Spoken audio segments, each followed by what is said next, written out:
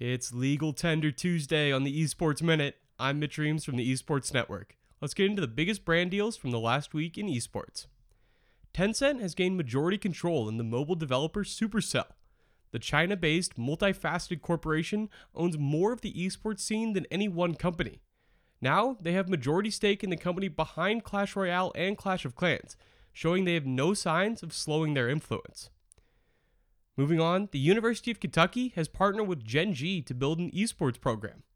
Colleges around the country are building out esports, but none have partnered with such a respected organization to do so. Betting is becoming a larger part of esports by the day. Now Luminosity Gaming has added an online casino as a new partner.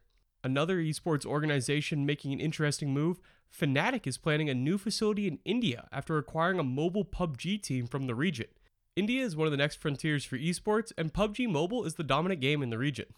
Now let's end on two small pieces of news. Jack Link's Jerky has signed a deal with Envy Gaming, and Riot Games is partnering with Panasonic Avionics to bring LCS games into in-flight systems.